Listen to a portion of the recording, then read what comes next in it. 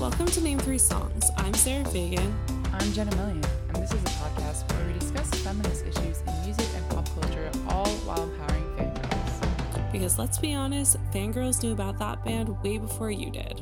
And before we start today, we do have some new Patreon members to shout out. So thank you so much to Julia and Sam for joining us on Patreon. We hope you're enjoying your bonus episodes. And that's right, folks. We have all of our bonus episodes available to pay whatever you want. Between $1 and $10, you can come join and get all of our bonus content that we've stocked up over the past year and a half and have more episodes coming out. As a little teaser, Sarah and I might go see the Louis Tomlinson documentary together and do a little recap. So stay tuned for that.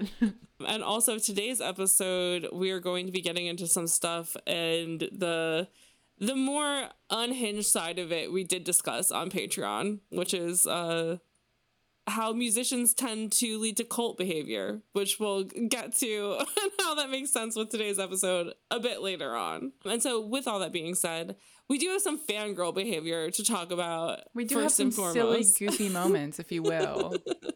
I think the silliest and the goofiest happened to Sarah like the day we put out our episode last week. Oh my God. Harry Styles is at it again, ruining my life and the internet's life. I think I was bleeding out of my eyes in response to like my body just had a full breakdown moment, because for 2 beautiful minutes, Harry Styles had up an Instagram story of a selfie in a gym mirror of him wearing a 2012 One Direction shirt. And the internet died because he basically posted a close friend story to his personal public Instagram story. And it's truly what dreams are made of. Like, Harry Styles acknowledging One Direction is the best thing to ever happen to me personally. Because it doesn't happen that much. Harry will just be like, that band I was in. He just doesn't say anything. Like, if he does, though, he's like, the band. And I'm like, yeah. Okay. All right, be more Harold. specific, sir. I just love that fans were like, so basically he had this up on his story, as you mentioned, for like 2 minutes, like hardly any time. And because it was like posted and then deleted, and he never, ever posts Instagram stories, everyone was like, oh my God, he meant to put this on his close friends and he didn't. But I'm also like, how can you have a close friend's story when you have that many millions of followers on your account? That feels very chaotic. Like, I feel like if I was a celebrity, I would just have to have like a completely like Finsta secret private account. I think most celebrities do have a private account, because like he has talked about like accounts that he follows on Instagram, and then people like double checked his Instagram account, and they're like, you don't follow that kind of stuff on your Harry Styles official account. Yeah, so maybe he just uploaded on the wrong account. Whatever. I like to believe that he is a chaos demon and that he has a close friend story on his work account. Herald.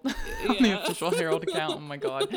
I'm also just like, who would be on that? Who would be on his close friend story? But he did acknowledge this like a few days later at a concert. Yes. And he was like, sometimes you accidentally upload things to your story. And I was like, why is this the most like human you've sounded in 2 years? He's been so human in Australia, and I'm like, is it because you're upside down? Like, what is happening? Like, it's so funny, because he's like, somebody threw a daddy hat, like a bucket hat that said daddy on it, onto the stage, and then he was seen getting off of a plane in Australia holding the daddy hat. Like, oh my God.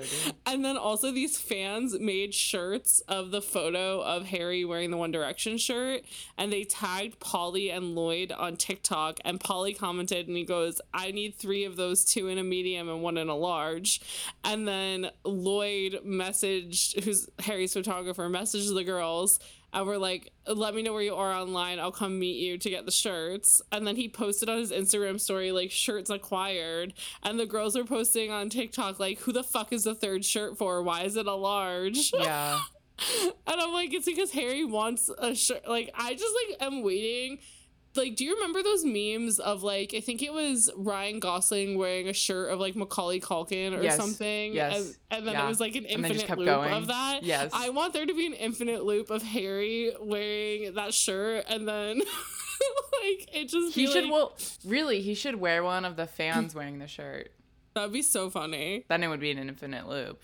That'd be hilarious. Also, I saw that he got the 2012 One Direction shirt. I remember that very vividly because I had a poster version of that graphic. That's so funny. But I saw that a fan threw that shirt on stage. Yeah.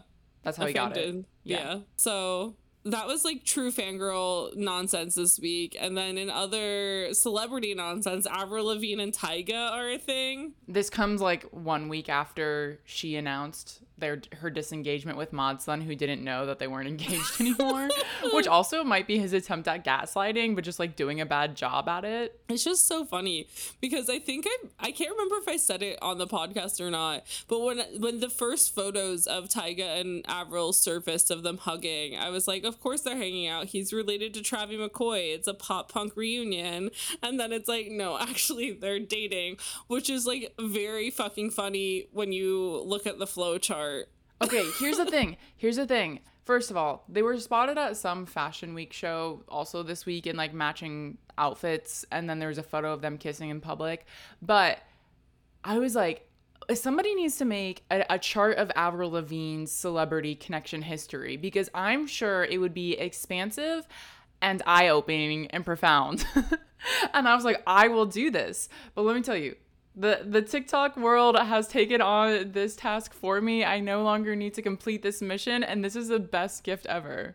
But the TikTok flowchart that was made is essentially just showing how it's fucking weird how tied in with the Kardashian Jenners Avril is. True. If you expand, they did not have Chad Avril Kroger on Lavigne, there. Yeah. They did not have Melissa on there. Or Derek Whitby, who her first ex-husband from Sum 41.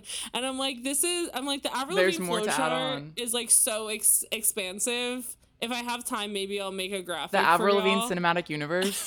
Yeah, the Avril Lavigne cinematic universe. But like the incestuousness between Avril Lavigne and the Kardashian Jenner sisterhood is disgusting.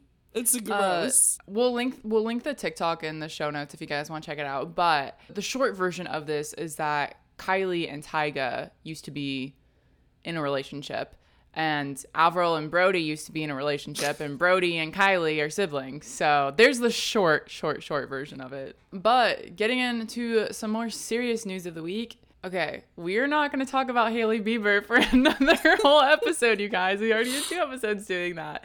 Go listen to the past 2 episodes if you want to hear our takes. However, I kind of felt like maybe after that last episode, we were like defending Hailey Bieber like a little too much. But then go on Twitter, I see a concert video. Justin Bieber made an appearance at Rolling Loud with an artist, Don Toliver, who was performing.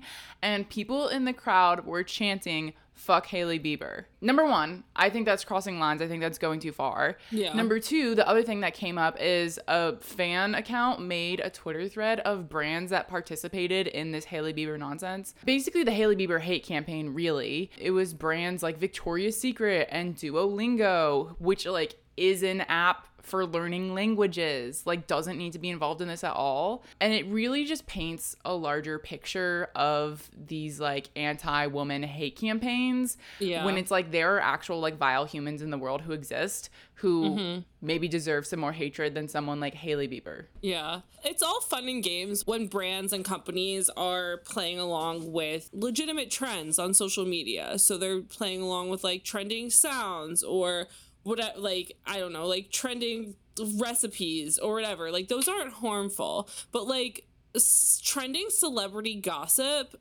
and trending celebrity smear campaigns for somebody who's like just a bully is ridiculous. Like we're again not sitting here being like, we love Hailey Bieber. Hailey Bieber can do no wrong. Like, I'm sure Hailey Bieber would have bullied me in high school. Like, let's get this straight. But it is just really frustrating watching how accepting so many people are of smear campaigns against women who we just don't like because of one dumb reason or another. And also, like, when there's been so many cases of, like, internet bullying leading to suicide or depression or whatever. And like Selena Gomez has even talked about how her mental health has been negatively affected by people being mean to her online. But like Selena Gomez cannot come out and tell people to leave Hailey Bieber alone, because that would turn into an even bigger can of worms. So like there is absolutely nothing anybody can really do in this scenario without it becoming worse. And it's insane to me that we're on week 3 of still having to acknowledge this. Yeah. And it's just so disheartening and so frustrating, because once again, it's like misogyny is winning at the end of the day, and people cannot seem to wrap their heads around the fact that like it's unacceptable to just like completely try and tear down a woman's confidence and respect in herself and like belief in her relationship. Like I was telling Jenna that I saw this video of Justin and Hailey like making out at one of his like birthday celebration things, and like there are just so many phones up like filming them, and Justin is so clearly uncomfortable where like he literally has his eyes open and is like looking around the room. And people are being like, see, he's so disinterested in her. And it's like, I'm sorry. We already talked about how, like, it's completely plausible that this is an arranged marriage. But, like, there is no, like, I don't think that he doesn't hate her.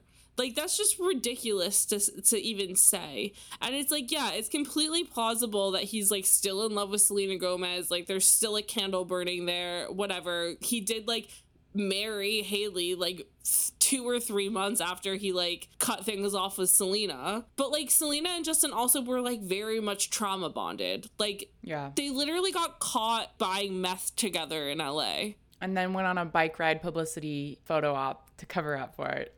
Yeah, like those two have been through a lot together, and I think, I don't know, it's just so frustrating seeing these things. And like Jenna said, it's like there's so many other people that like these brands, if they're going to be commentating on celebrity gossip, like why not try and cancel Chris Brown? Like why not take down a literal villain in Hollywood?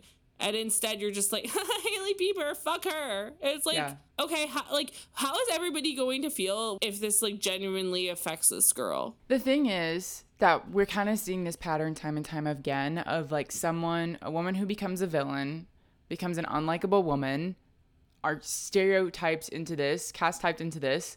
And once this happens, that's who they are forever. And this is just an easy target to pick on. And I actually found a really great Twitter thread about this from Caroline Orbueno, who's a PhD and behavioral scientist at University of Maryland. And this entire Twitter thread was about Meghan Markle, but you could copy and paste it onto Hailey Bieber. So Caroline writes, the trope of the unlikable woman is used to activate the normative structures and practices aimed at limiting women's participation in public spaces, including those online. In this case, the unlikable woman trope was grafted onto a cultural/media flashpoint to create toxic online fandom that pits women against each other to our own demise. Hello? Is this not exactly describing Hailey Bieber's like Selena Gomez situation? So she goes on to say that this uses a lot of the tactics that we saw in Gamergate. And if you guys remember, we did a big long episode with Asia Romano about Gamergate and the Depp Heard case and what happened there. And so a lot of these tactics are still being used. It's mostly about weaponizing cultural events to abuse and silence women. So Caroline continues on to say, if you tell women, quote, we're going to systematically target women until you can't exist online, it doesn't work. But if you tell women, quote, that specific unlikable woman deserves it, and you can avoid our hostility for now if you join us in abusing her, it works every time. And she's referencing this in reference to men who hate women. If you join us in bullying Hailey Bieber, we will not bully you. It's just really frustrating, and it just feels very like high school, like our brains aren't fully formed yet. We don't understand that we shouldn't be hating on women vibes to me. I mean, in the reference of high school vibes, and it's kind of giving pick me girl, it's giving good girl versus bad girl. Caroline does reference that in her Twitter thread and says that there's a dichotomy creating justifying abusing bad girls who are deemed unworthy of basic respect and dignity in order to make other women feel okay. It's just been very disheartening seeing so many women on TikTok, on Twitter, even honestly in Instagram stories being like, I always knew Hailey Bieber was a villain, or like, ew, I hate her, like all this stuff. And it's like, you literally still have your chrome nails on. Like, what are you talking? Like, you literally, like, 4 months ago were, like, copying every trend Hailey Bieber did. It's just so insufferable how there's, like, a new woman every other month that everybody is dogpiling onto and hating and attacking. And it's for like, no reason. Yeah. Or like the no reason. Or, like, the reason is, like, so minimal where it's like, yeah, she's not the best person in the world. Yeah, she's like unlikable to a certain extent, but that doesn't mean that we have to like bully her to this level where like it's affecting her relationship. And like we're literally seeing that happen in real time. It's just repeating the same things that we've been talking about on this podcast for a long time that have been happening in history for a long time. And Caroline kind of made this point like within her Twitter thread, but it's not even about Hailey Bieber. It's not even about Meghan Markle. This is just the headline for like people who are hiding as misogynists in the world. It's giving women who have a lot of internalized misogyny who are trying to like act as if they don't an excuse to lean into it and be like, well, it's fine that I'm doing this because everybody's doing it. And it's giving a lot of men an excuse to be mean to women. And it's just really insufferable and frustrating and like crazy because I mean even like our end of the year episode when we talked about how it was kind of like this year of like hating women for no reason and that was like a common thread, and to see like that common thread continuing even though like we should have learned from last year about like all these women being attacked for like the dumbest reasons. And I mean, in seeing that same pattern occurring, there was a lot of clips going viral on TikTok from Cole Sprouse's interview on the Call Her Daddy podcast. And Cole Sprouse is interesting because he is an quote unquote introspective intellectual who like went to NYU, thinks he's like bigger than his britches, definitely has like 4 copies of Infinite Jest in his apartment so that people know that he's read it, like no matter what room they're in. And like definitely also like in arguments with people will be like, but I'm a feminist, so it doesn't matter. And yet he sat there and was like very much being misogynistic. And I don't even think that he was aware of the fact that he was being misogynistic in the way that he was talking about the women in his life, from his mother to his like ex-girlfriends. And it was just so jarring watching him speak in this like Maddie Healy on crack kind of language where he was just using big words to like act as if he was smarter than everyone in the room and like just talking down about women constantly. And like the first clip that I saw was that Alex, who's the host from Call Her Daddy, was like asking him something along the lines about, have you been cheated on in relationships? And he was like, every single one of them. And she was like, oh my God. And he was like, yeah, it was emotional cheating, which basically just means that like he was, I mean, for those of you who don't know, the allegations are around Cole Sprouse is that Cole Sprouse is very much an egomaniac of a man who talks down to the women that he dates and very much so is emotionally abusive. Again, all alleged because I've never been in a relationship with him. But there are a lot of rumors. There's like a lot of rumors. First-hand, second-hand stories. A lot of people on TikTok have been coming out talking specifically about this. Like it's like how everyone knows that Timothée Chalamet gave half of New York City chlamydia. It's like everyone knows Cole Sprouse is like not a good dude. Yeah, and I mean, one of his ex-girlfriends, like, essentially documented it on her Tumblr account about, like, how he was emotionally abusive. I also saw a Twitter thread that was saying that a lot of the women he's dated are bisexual and have, like, said that. And, like, Lily Reinhart has said that. Lily Reinhart is bisexual. Okay, and they said that also his ex-girlfriend who was like, Tumblr famous was also bisexual. And so that there was an air of that fetishization going on, and that the Twitter user was like surmising that the cheating was like them talking to like other girls. Again, don't have any facts here. Alleged. I mean, when it comes to things like this, it is going to be a lot of rumors and hearsay and like alleged behavior, whatever the case is. But I just think that it's interesting of the common thread of it's all the women's fault, even when he was like talking about his mom and his mom falling into like addiction through the money that he and his brother made as like young kids in acting. and just like the way he kind of talked about how like she was beautiful and like they don't speak anymore and like all this stuff. And he kind of was like, the way he talked about his mom made me very uncomfortable. I'm just gonna put it at that. It was just very weird because it's like, obviously I don't know that much about their relationship. Like I don't pay that much attention to the Sprouse twins. I don't know if you've spoken about his mother before in the past or whatever the case is. And obviously like having a parent with an addiction issue who like used your hard-earned money to like feed that addiction issue, like that's going to cause a lot of issues within yourself. It felt very much like he was trying to like talk about everything as if he was like one of those obnoxious male authors from like the 60s or 70s. Like it felt like he was self-righteous about everything. Yeah, and it just felt like I was reading Catcher in the Rye, like listening to him talk. I was like, okay, Holden. Yeah.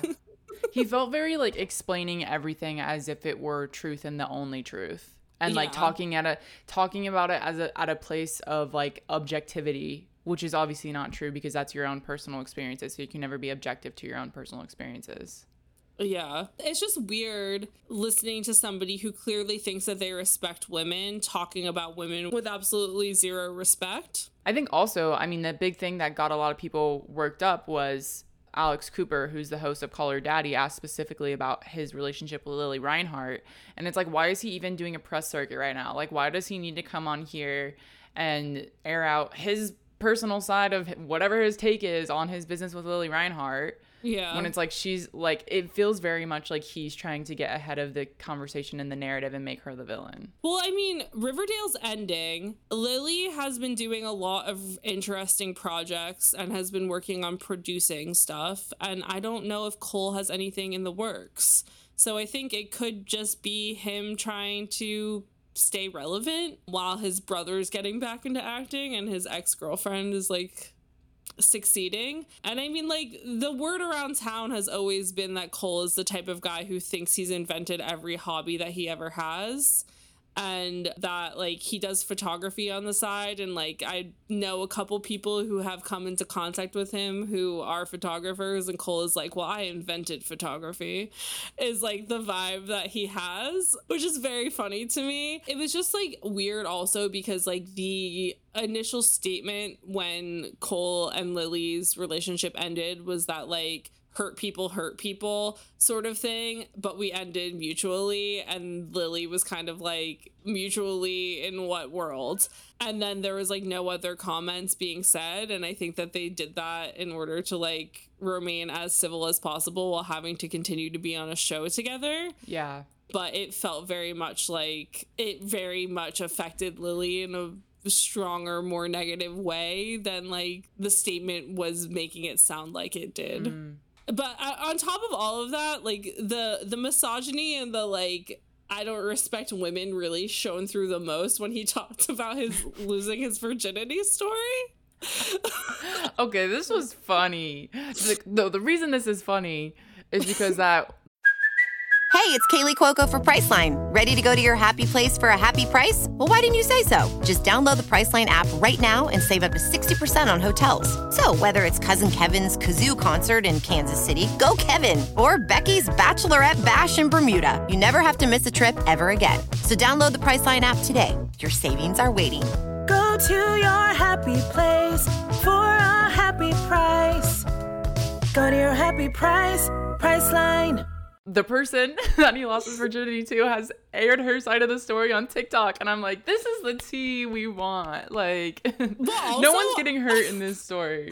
Also, I'm obsessed with the fact where it's like, is she? We'll never know if that's actually the girl he lost his virginity to, but the story's good, and I'm going with it being factual. Yes, exactly.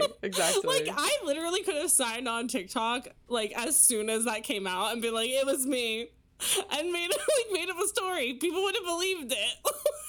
like I could have just been like, okay, why not? So I mean, there's an air of questioning. But Cole Sprouse was like, yeah, I lost my virginity to an older woman while on vacation in Disney, and I literally was just like, are you DTF? And and I had to kick my brother and our friend out of our hotel room so I could have sex with this girl. And it lasted like 3 seconds.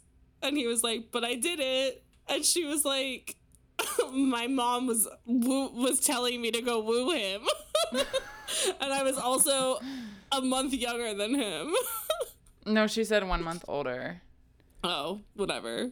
They were both like 15. They were both 15 woman. and she was like 1 month old. She said if this is the girl, she says she's 1 month older than him. And honestly, her side of the story was pretty funny and amusing, and it's just that they ran into each other, or she saw them out and around Disney World, and her mom told her to go take a photo with them, and then like she ran into them again at like the Disney World Resort's pool. And her mom was like, you should go talk to him. And like her sister like dressed her up in some of her older sister dressed her up in some of her older sister clothes. And then they like got each other's number. And then he was going to like text her the next day. And my favorite part of the story was like how she was like, remember, this is 2007 or 8. I'm from Canada. If I turn on my cell phone data, I'm going to get charged like $100. But you know what? I'm like, sorry, mom and dad. I don't care. I need to find out if Cole Sprouse is going to text me. So she turned on her cell phone data. And I'm like, that is the most 2007 like memory unlocked ever. Like, we don't have to worry about that anymore. But I also love how she's like, he didn't text me, but he did find my hotel room. And yes. waved to me like, from the balcony. How did he know which room she was in? Oh my God. Know, but it was so funny, and I was like, oh my God. But it just was like, it was her version of the story was like so amusing and like so just like, oh, like two young people like just trying to get something over with, whatever. And his was just like this older woman. Yeah. Like, Cole, you have no respect for women at all. Yeah. And it's just like so ridiculous. But at least we got something amusing out of it. Yeah, I was like, thank you for this gift, because everything else was like red flag alert. My favorite thing out of the whole Cole Sprouse thing has been watching the internet collectively come forward with their Cole Sprouse like being a New York menace stories, because it's like the Timothée Chalamet being a New York menace was just that he gave a bunch of NYU freshmen chlamydia, which is like hilarious. But I mean, chlamydia out of all the STDs is like hard to detect in men. Like a man would have a hard time knowing that there was something wrong with him. So like, okay, I just love that everyone figured out it was him. Like, this is so funny. Fair game. But just like Cole Sprouse being this like menace who's like, I'm the only person to ever touch a camera or read Kafka or like whatever he was doing in New York, and also just like being an all-around jerk. And meanwhile Dylan was out here like starting a brewery and like giving all of his classmates jobs. God, we could have a little laugh during this episode before we get into this very upsetting news. Things are going to get very serious now, so we had to have lots of giggles before this. And I just need to give like a trigger warning sort of thing, where we are using a pop culture moment to kind of like umbrella off into some very jarring political stuff that's happening in America. And we're going to be very cautious when talking about this, because I don't want to get into like fear-mongering behavior in discussing patterns that we're seeing occurring when it comes to like the whole evangelical Christianization of America. Because we have discussed this before on the podcast about how like Jenna and I keep realizing about like the collective religious trauma we have just like from living in America, and America like trying to force itself into being a Christian country when like the whole point of America is that like it came to be for religious freedom. That's such a joke. It's such a joke. Like, it's actually, such a joke. As a side note, Sarah, can't remember if we discussed this before, but did you ever experience any Christian holidays or mentions of God or anything in the schools you were growing up in? Like in school, from teachers or from curriculum? We had to say the pledge, but I never said the pledge because my best friend in elementary school was Native American and he didn't say the pledge, so I didn't say the pledge. I didn't know why, but I just sat down with him and didn't do it. Did you have like a Christmas tree in your school at all? Why would we have a Christmas tree in school? Do you have a Christmas tree in your school? Yes, because I grew up in Texas. I mean, to be fair, I grew up in a very Jewish town. Yeah, but, like, I think we've mentioned this. We didn't have like any religious iconography anywhere in the school. Like that would be like not acceptable. I just remember one time there was a Christmas tree in our like school cafeteria. And then of course like holiday time is always a little bit Christmassy. Like, oh, for science class, instead of, because we already did our exams, now we're just going to watch some PG holiday movies, which means we're watching Elf, which is about Christmas. I was just thinking about this, about how like if you're not Christian, like if you're not even anything under the Christian umbrella, if you're Jewish, Muslim, like whatever it is, like your religion is virtually not recognized at all. I think in schools or by the general public, mostly by white people. I think that the closest thing that we had to like acknowledging religion in my school was that there was like an option for kosher lunches. like,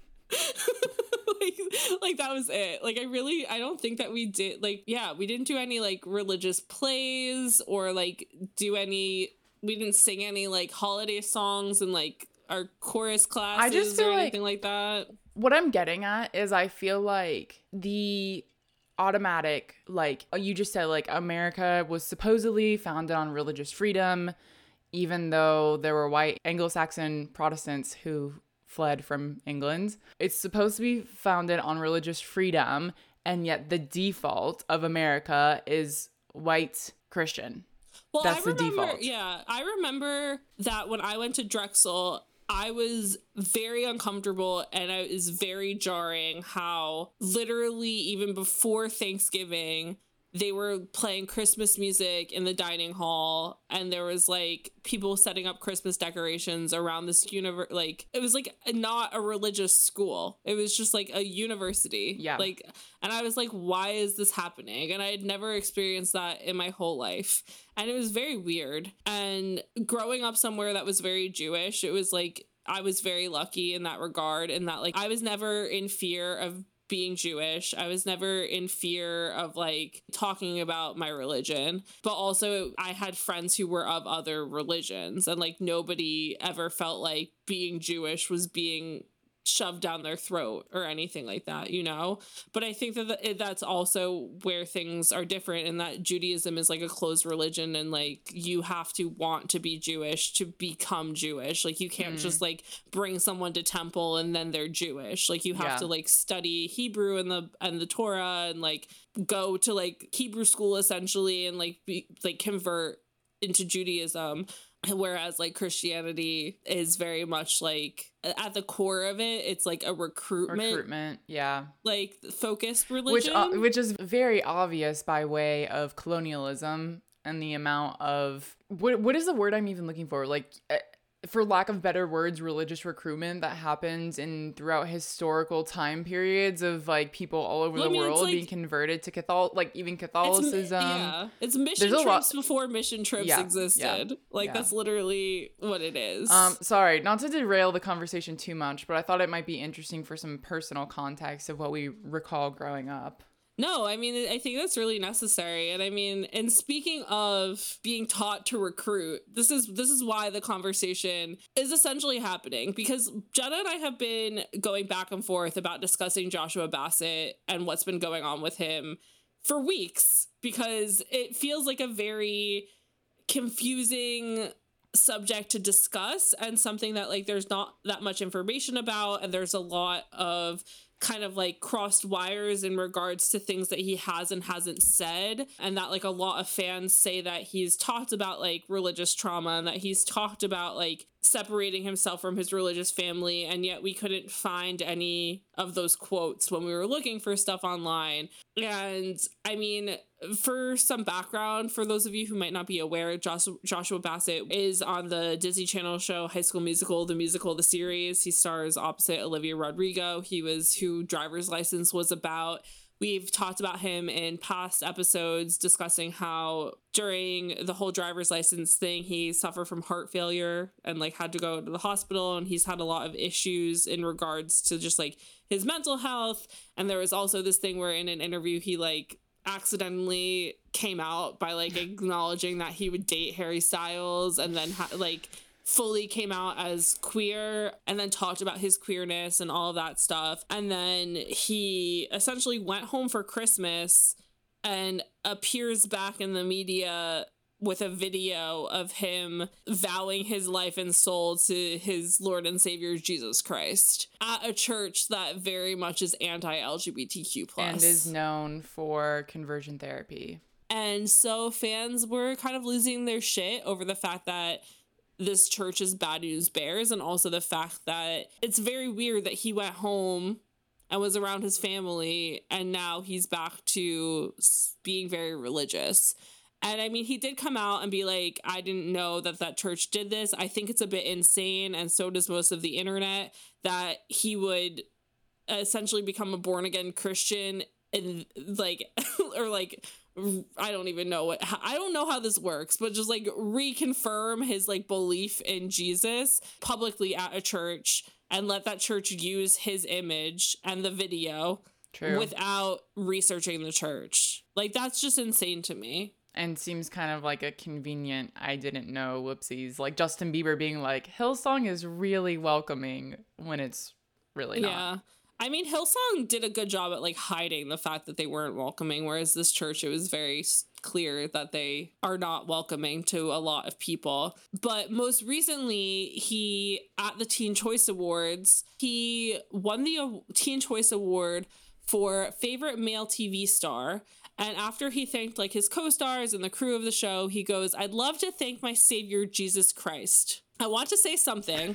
There are a lot of people here who are burdened, brokenhearted, and have been beaten down by life. I'm here to tell you, for those of you who've lost hope, there's a very real God who loves you more than you will ever possibly know. His promise is peace, and my testimony is healing. Which, like, honestly, if that's what he's getting out of religion, like, I'm happy for him. Like, I don't think that there's anything wrong with religion.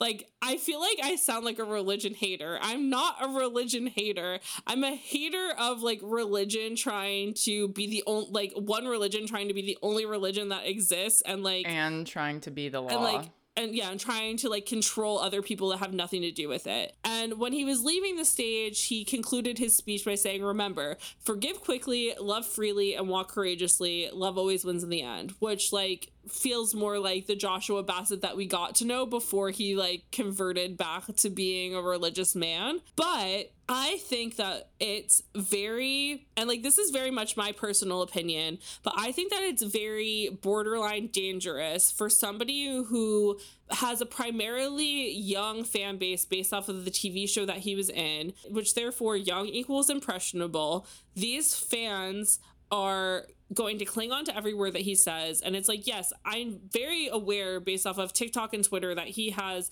a large fan base of people who are already set in their ways in regards to like nothing is going to sway them away from like not wanting to be part of the church and like not thinking that this is questionable and all that stuff.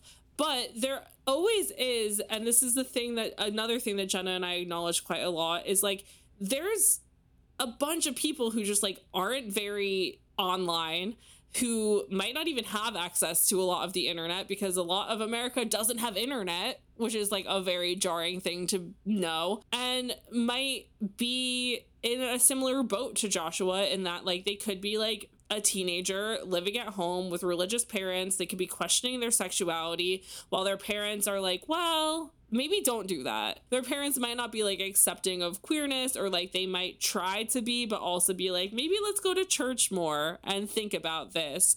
And so it's like if they went from watching him be like comfortable and confident doing interviews talking about his queerness and how he's okay with it and all that, to now proselytizing the word of Jesus Christ and like having done it through a church that doesn't believe in queerness, it very much feels like a dangerous direction that we're moving in.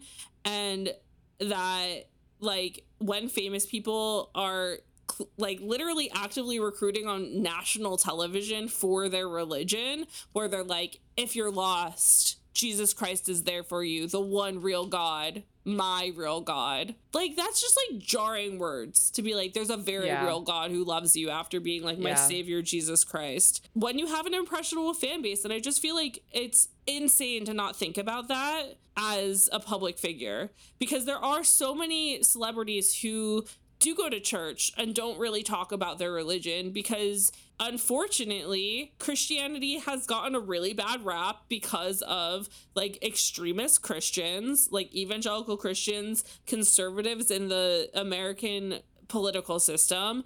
And so a lot of celebrities don't talk about their religion because they don't want to be tied to the idea of what most people who like aren't religious or are of other religions think of when they think of Christianity. Yeah, I mean, my issue is less, I mean, I think it is weird to see a celebrity say those types of things on TV, because it's also like, if this was a religion that was not Christian, there would be a different kind of backlash happening like, right now. Could you just imagine if he was on that stage and he was like, praise Allah? Like, Yeah. if he literally, like, there would be outrage. oh my God, people would be like, oh, bombs in the area. Like, Yeah. because people are just like so just like they just don't understand any other religion. And when I say people, I just mean like the general Christian. I don't even know. I don't want to like clump people together. Like, that's the farthest thing from what I want to do, because I know that there are a bunch of people who like believe in the actual just like Christian values of like love thy neighbor, like respect people, all of that stuff. Like, not every person who believes in Christianity is a bad person, but there is enough of it, and the parts of it that we have to see and deal with every single day is so dangerous in regards to like anybody who's not a cis white person. That's scary. Well, yeah, I mean, going off of that is that my issue is less that he's sharing his Christian belief, and more so that Christianity has become so publicly synonymous with the Conservative Party. And the Conservative Party is essentially weaponizing Christianity and using Christianity as a scapegoat to saying, the Bible says you can't have gay people. The Bible says you can't have trans people. The Bible says this. The Bible says this. And it's like, that is like one person's interpretation of the Bible that like has just been projected onto the masses. And a lot of it is fear-mongering. A lot of conservative tactics use fear-mongering to other minorities and make predominantly white Christians want to keep their power. And this is a crazy thing, is that it's like conservatism and Christianity are so closely intertwined that we can't really talk about one without talking about the other. And if we're talking about rural American people and rural American voters, the Conservative Party panders to them and caters to them and is using those fear-mongering tactics on them to gain their vote, when it's like the Conservative Party isn't really doing that much to help general America, rural America. And so it's more so like seeing a pop culture figure like this on a stage with a platform with people who have been following for a long time, it starts to feel a little bit scary, a little bit icky, because of all of the political context that's going on right now. Yeah, exactly. And that's why, like I said at the beginning, it's like Joshua Bassett is not the villain here. We're using Joshua Bassett and this example as like a vehicle to talk about something bigger that is going on right now, and how, again, it's something that's occurring in pop culture, and a theme that we have seen, like when Justin Bieber and Hillsong, and like Chris Pratt and Hillsong, and like these celebrities who go from being very popular and like people aren't aware of their religious beliefs and they don't talk about their religious beliefs, and then all of a sudden they start talking a lot about their religious beliefs, and you're like, okay, that's kind of weird. And then you look into the church that they're a part of, and you're like, that church hates a lot of people who like support you, and yet you're not acknowledging that hatred. And so that's where there's like this line where it's like pop culture starts seeping into normal culture, starts seeping into politics, and then things start to get really wishy-washy and uncomfortable, because we are seeing rights being taken away from women, reproductive rights being taken away from women, rights of trans people being taken away across the nation. Tennessee is currently trying to pass into law a bill that will get rid of equal marriage, and that includes interracial marriage and gay marriage, and that's probably going to go to the Supreme Court and be debated. And right now we have a 6-3 conservative majority U.S. Supreme Court, which means a lot of things like equal marriage, like gay marriage being legalized in America, are going to be challenged by the Supreme Court because of these states that are introducing these bills. Yeah, and I mean, for those of you who might not remember or recall, like after Roe v. Wade got overturned, one of the Supreme Court justices was like, I think we should look at Loving versus Virginia, which is literally the case that made interracial marriage legal. And it's like, why should we be looking at that? Like, Yeah. Are you joking? And it's like, this could also literally, like this Tennessee case could also lead to interfaith marriages not being legal. It's so, oh my God. And it's just, it's so scary when all of this is happening and we're seeing pop culture figures, when like pop culture figures are who a lot of people, because there are a lot of people who are just like, politics aren't for me. Like, I don't want to be involved in politics. And yet they'll pay attention to like pop culture news or whatever because it's like easy stuff to read when it like pops up on their phone or on Twitter or whatever the case is. And so like when religion is seeping in and therefore religious politics is seeping into people's everyday just like scrolling, even if they are trying to quote unquote avoid politics, it's like that's how they start to get you. And it starts to lead into you like people being like accidentally becoming more conservative because they're like, oh, this pop culture person I like is into this and I'm Christian and like what's going on here. And so it's just like a pattern that can occur where, again, the thing that we have been trying to discuss on the podcast lately is like how pop culture is affecting general culture. And this is like one of those things where like we're seeing patterns occur where like leading up to Donald Trump becoming president and America seemed like it was moving in a positive direction. We had our first Black president who got elected for a second term. We legalized gay marriage. Like things seem to be going positive. But when things are going positive and people who aren't super politically active are just like, well, the world's obviously getting better, start not paying attention, that's when the villains start working double time in the background.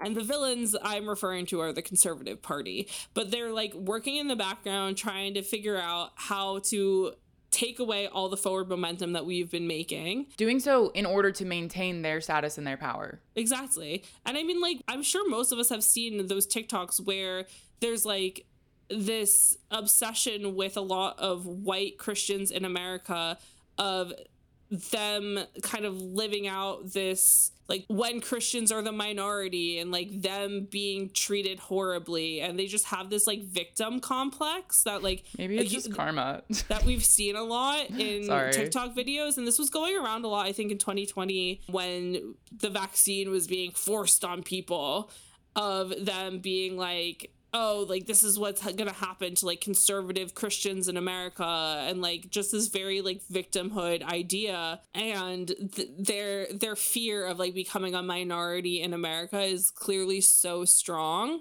And it's just really interesting because when you look up, like if you Google like what percentage of Americans believe that abortion is a right, what percentage of Americans believe that women should have access to birth control, like what percentage of Americans believe that same-sex marriage is like not a big deal, it's like 70% of Americans are like, please just let people do what they want. So I Googled, because we're like specifically talking right now because Joshua Bassett has like discussed that he is queer and that all these LGBTQ bills are being passed. I Googled like, what's the percentage of Americans that are okay with same-sex marriage? And so there's this site called Gallup, which every single year they poll Americans to find out how people are feeling. And so I have results from 2021 and 2022. And in 2021, 70% of people in America supported same-sex marriage. And that is up from like 1996 when Gallup first asked this question, and only 27% of Americans supported the legalization of gay and lesbian marriages. And by 2015, the support for gay marriage had reached 60% of Americans supporting same-sex marriage to be legalized. And in this article for like the 2021 survey, it said that Republicans, who have consistently been the party group least in favor of same-sex marriage, show majority support in 2021 for the first time. So 55% of people who have like put down that they vote Republican were like, same-sex marriage is fine. And then in 2022 survey, it went up to 71% of Americans believe that same-sex marriage should be legal. So it's like, who are these conservatives even doing this for? Like, why are they fighting for a minority amount of people in this country? Okay, to bring Matt Healy into it, follow me for a second. In his interview with Zane Lowe, he said, no one who wants to be a politician should be able to be a politician. In the sense of people who want to be politicians often don't have best interests at heart. They often want power and control. Yeah. They often don't care about the rights they're fighting for. And so to me, looking at these stats shows that the politicians who are trying to pass these extremely conservative bills represent a fringe amount of Americans and are not listening to what if you guys aren't from America, or if you need a refresher, politicians are supposed to represent their constituents, which means the people in that area of lands that they're supposed to represent. The constituents, us, the voters, are supposed to voice how we feel and call the office and write notes and whatever, emails, make our voices heard. And there, as the politicians, they're supposed to listen to us and then represent us in the political system. However, what Sarah's point is that's not what they're doing. They're representing a fringe group of people, and it feels like they don't care what most Americans want. They care what they want, and they care what the people that are lobbying and paying them money want. And that's how this whole system has always worked, and that's why it's really messed up, and a lot of Americans are really frustrated with it. Literally. And I mean, in the 2022 Gallup survey and the article about it, Justin McCarthy writes that Americans who report that they attend church weekly remain the primary demographic holdout against gay marriage, but 40% are in favor of gay marriage being legalized. It's like 40% of these like religious people who go to church all the time are like, we're fine with this. Like, what's the problem? And so like Jenna said, it's just like these men and it's not even men, but it's just like these white people in politics just want to have power over people. And like, it's mostly men who seemingly want to have power over people that they feel like they should be viewed as like higher than or like better than or whatever, meaning like they're trying to control women, they're trying to control LGBTQ plus people, and they don't like when people have full control of themselves and aren't cis straight white men. And it's just so gross and degrading and frustrating watching this happen when it's like they literally don't have the majority of people's best interests at heart. And it's so scary. I think we had talked about this a few episodes ago when we were talking about, I think it was a Sam Smith episode, again, using that as an example of the amount of bills that are being tracked right now as far as anti-LGBTQ matters has risen significantly. And the thing is, a lot of these bills they know aren't going to be passed, but the bills are so extreme that it's like if this bill gets shot down, then they can come back with something that's like slightly less bad and it will get passed because it's not as bad as the really bad one. So that's the scary thing in all of this. And what we've kind of been talking around without like putting an actual definition to it is pretty much just Christian nationalism. And we do have a definition here. I'm just going to read it for you guys. This comes from AmericanProgress.org in an article by Guthrie Graves Fitzsimmons in April of last year, talking about why Christian nationalism is the single biggest threat to America's religious freedom. Guthrie writes that Christian nationalism is a contributing ideology in the religious right's misuse of religious liberty as a rationale for circumventing laws and relegations aimed at protecting a pluralistic democracy, such as non-discrimination protections for LGBTQIA+, women, and religious minorities. So essentially everything we've just been describing, Christian nationalism is using Christianity as a way to scapegoat and like say, look, here's why we're doing this, to try and police minorities. And these issues, Guthrie writes, these issues will only draw more attention in years ahead since the 6-3 conservative majority party on the U.S. Supreme Court appears eager to hear more religious liberty cases advancing Christian nationalist arguments than in past years. So again, the issue is they're coming out with these really extreme bills that are so unhinged that are not going to get passed, but they might go up to court, they might go up to the U.S. Supreme Court, and that's going to make them look at things like Roe v. Wade. That's going to make them look at things like equal marriage, interracial marriage, all of these things. And so this is why, again, it's like very worrisome when people who might not be thinking politically and have large followings when it comes to being like a pop culture figure are speaking so liberally about how following in the name of Christ is like the most important thing to them in their lives. Because while they might not be falling down a conservative rabbit hole and they just might be like obsessed with Christianity or whatever. Sorry, I can't fucking deal with this. So I'm being a bit of an ass and I do apologize, but they're just not thinking in regards to like the bigger picture is what it feels like. And that's what's so frustrating about it, is because there is a bigger picture here. And this is where it gets into this thing of like, I don't want to be fear mongering. And I feel like personally, I've seen a lot of people discussing stuff where like, they're not fear mongering, they're warning. And it's important to be warning about what is going on here and like how it's kind of history repeating itself in certain patterns that are occurring now that also were happening in Germany prior to the rise of the Nazi Party. And again, as a Jewish person, it has been jarring how many times my mom has had to text me to be like, there's another warning that people might be like going after Jews today.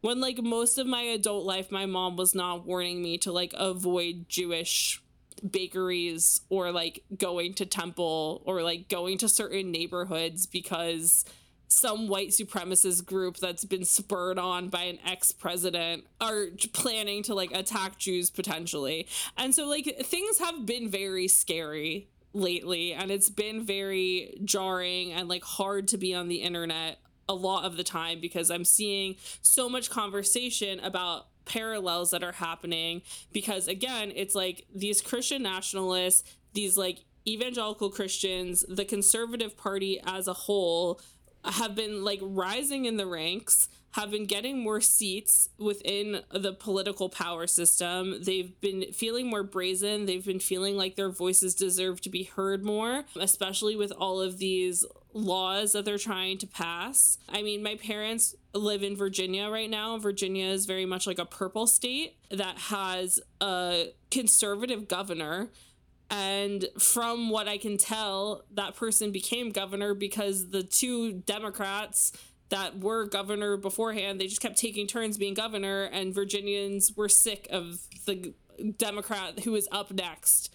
And so the Republican guy sort of ran on a middle ground ballot, and now that he's in office is like, actually, I was a conservative this whole time, fuckers. Yeah.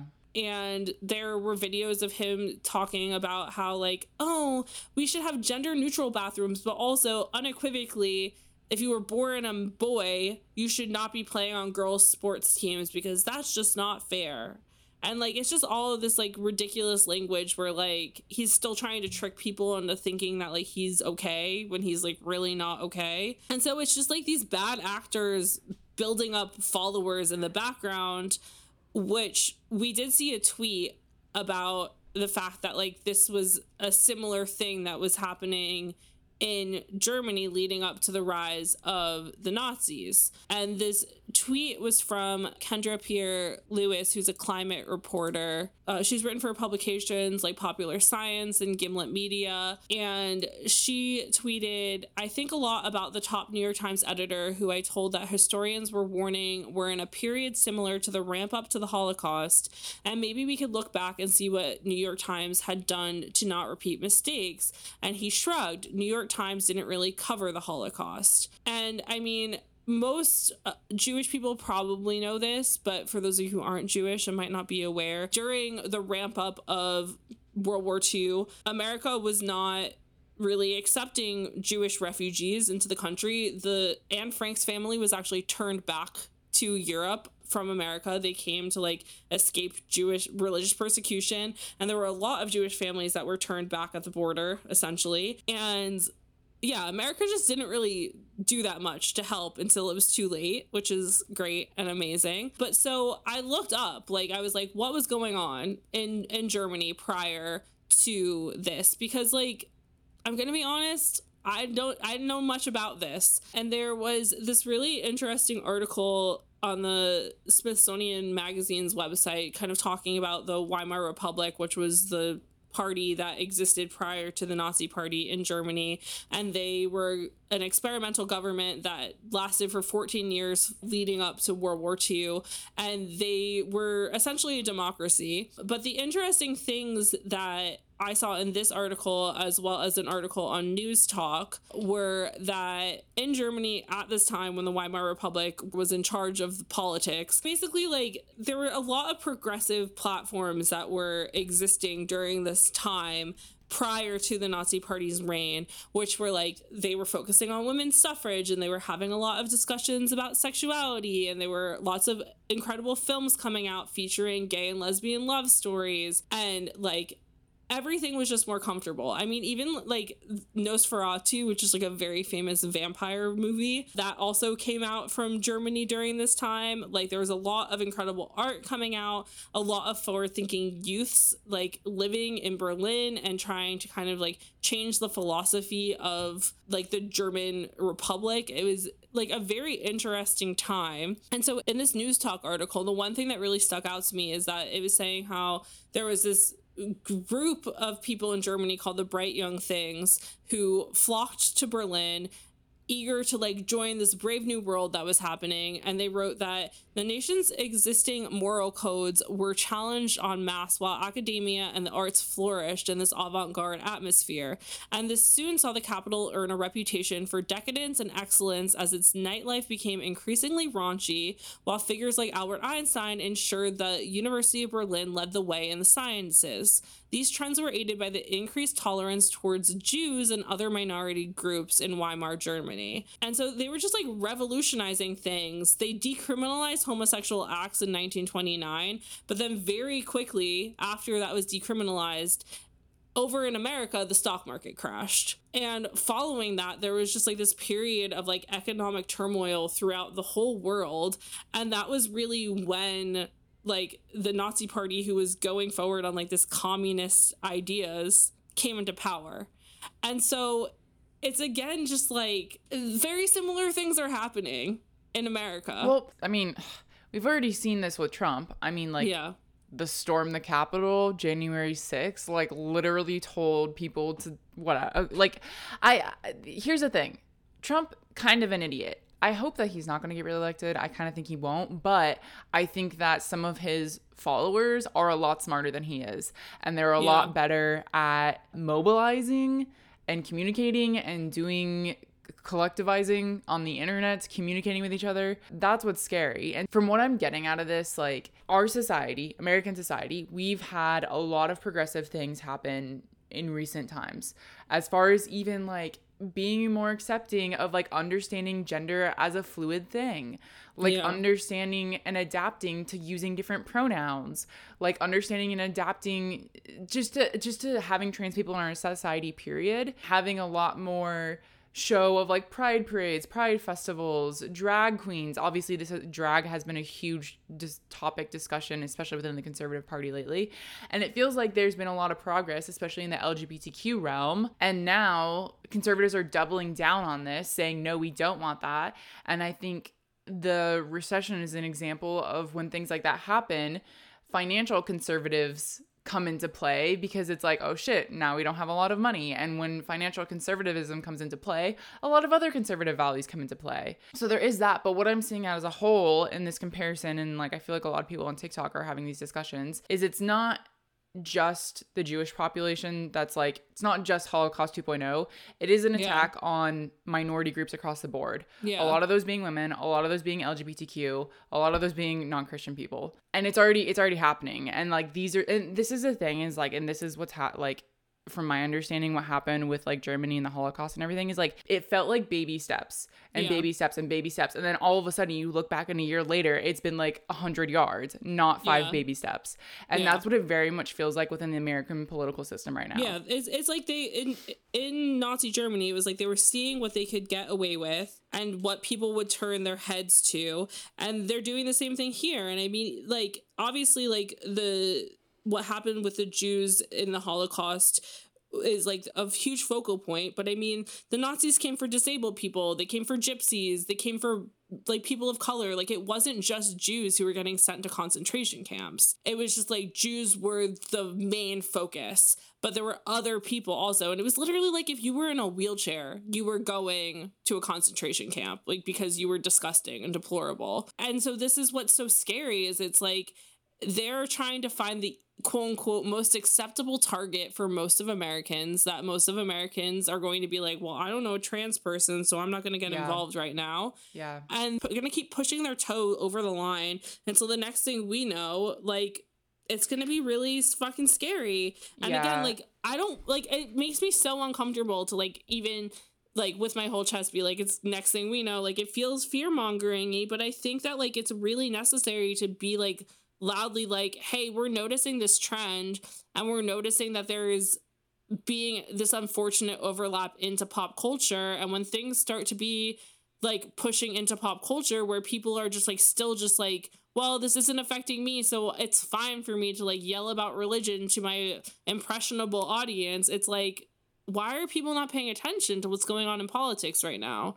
That like they're not realizing how closely tied in the idea of Christianity is to this conservatism and like what they're trying to push forward. And they're trying to do it in the name of Christianity when like a decent amount of Christians would be like, that's not what Christianity is even about. Yeah.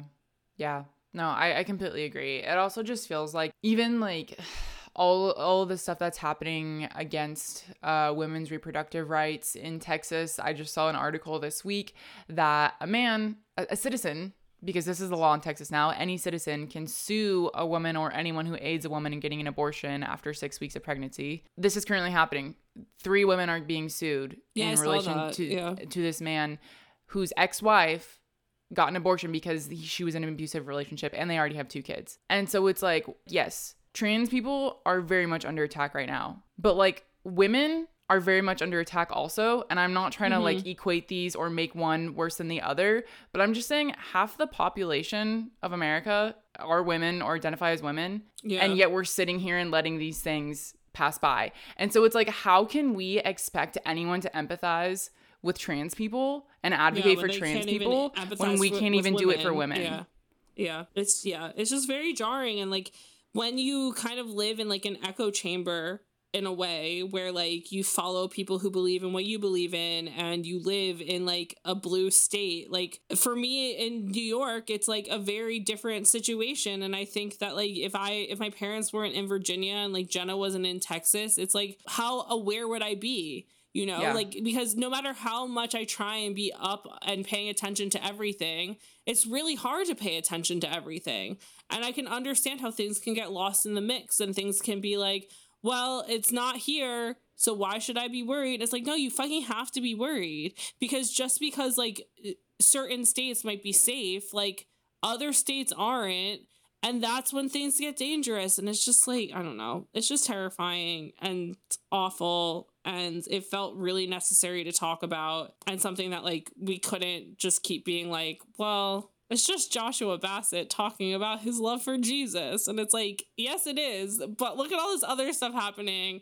Like it's just a bunch of ripple effects. And that's like what you really have to think about in the bigger picture of it all. And I think that's also like in our mindset of changing the format of this podcast to be more news related and topical is us to be like, hey, look at how important all this stuff is that's happening. It's not just politics. It's not just pop culture. It's literally everything. Yeah, exactly. It's just so crazy that like so many people are just like so unaware of like what's going on in the political realm that they're just like out here saying whatever they want to say and like thinking that it's not going to have repercussions or whatever and just like saying shit and being like, it's fine. It doesn't matter what church I did this in. It doesn't matter that I'm doing this. Privilege. It's giving privilege. Yeah, literally. So yeah, I mean, this is going to obviously be like an ongoing thing. Like this will probably be something we'll like look deeper into at a later date, depending on like what's going on in the world. Because obviously there's lots of layers to it. Jenna and I aren't political science majors. Like I'm just like, we're just scared girls, scared women on the internet watching things happen and trying to like use the platform that we have to like acknowledge what's going on and discuss it more. And so if you guys would like to discuss it more with us and have thoughts and feelings on anything we talked about today, As per usual, you can find us on social media. We are at Name3Songs. We're always available to chat. If you have any personal qualms or love you'd like to send our way, I'm at Sarah_Fagan on all platforms, and Jenna is at Jenna_Million.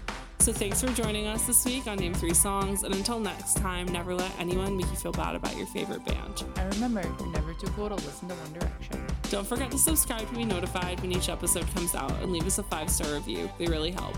If you want to find out more about any of the sources we referenced in this episode, you can visit name3songs.com.